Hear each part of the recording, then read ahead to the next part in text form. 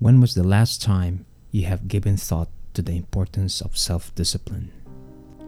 If you wish to have a successful life, practicing daily self-discipline should be one of your major priorities. Among the many qualities we need to develop, self-discipline has been proven time and again to help achieve sustainable and long-term success or happiness. If this is true, then why aren't we going crazy about building up this skill? What's stopping us from pursuing it?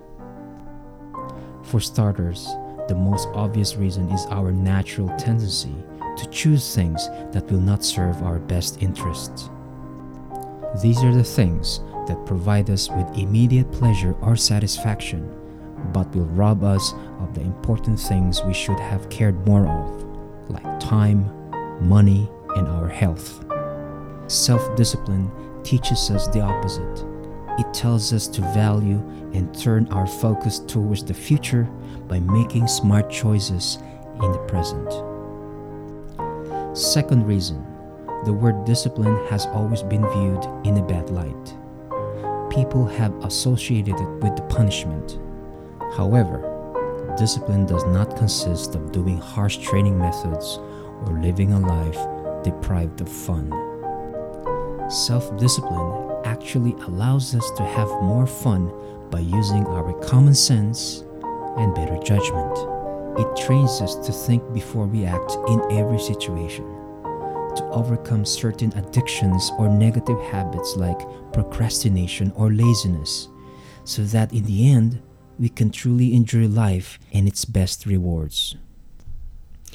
Lastly, we sometimes overlook the real value of self-discipline because we, knowingly or unknowingly, want other people to fix our lives for us. Whether we admit it or not, we all have held onto this kind of mindset at one point in our lives. This is because we all have traumas or bad experiences, and the sad truth is, they were even caused by those very people whom we love and trust. Let me tell you this, it doesn't matter whose fault it is that you had a broken past. But it is surely your responsibility to figure out how you're going to manage living through life despite of it.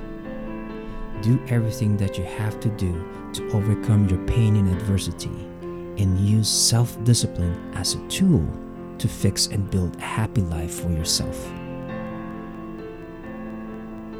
Fault and responsibility do not go together.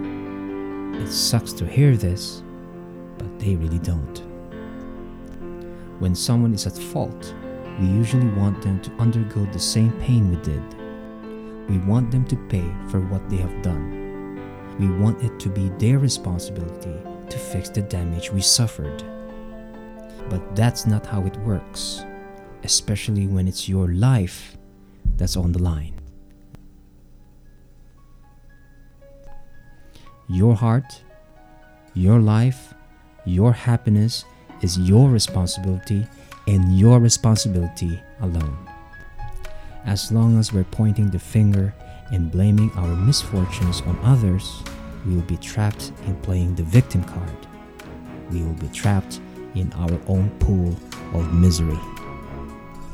We will miss out on the great opportunities that are still ahead of us. We will lose sight of our purpose and vision for our lives, and as a result, sell ourselves short than we deserve. The road to success and happiness entails taking full responsibility of ourselves. Other people can make us smile, feel good, or laugh, but our happiness is totally out of their control. Remember this, I believe that self-discipline is the highest form of self-love. If you seek complete success and genuine happiness, you have to love yourself first, which means practicing self-discipline.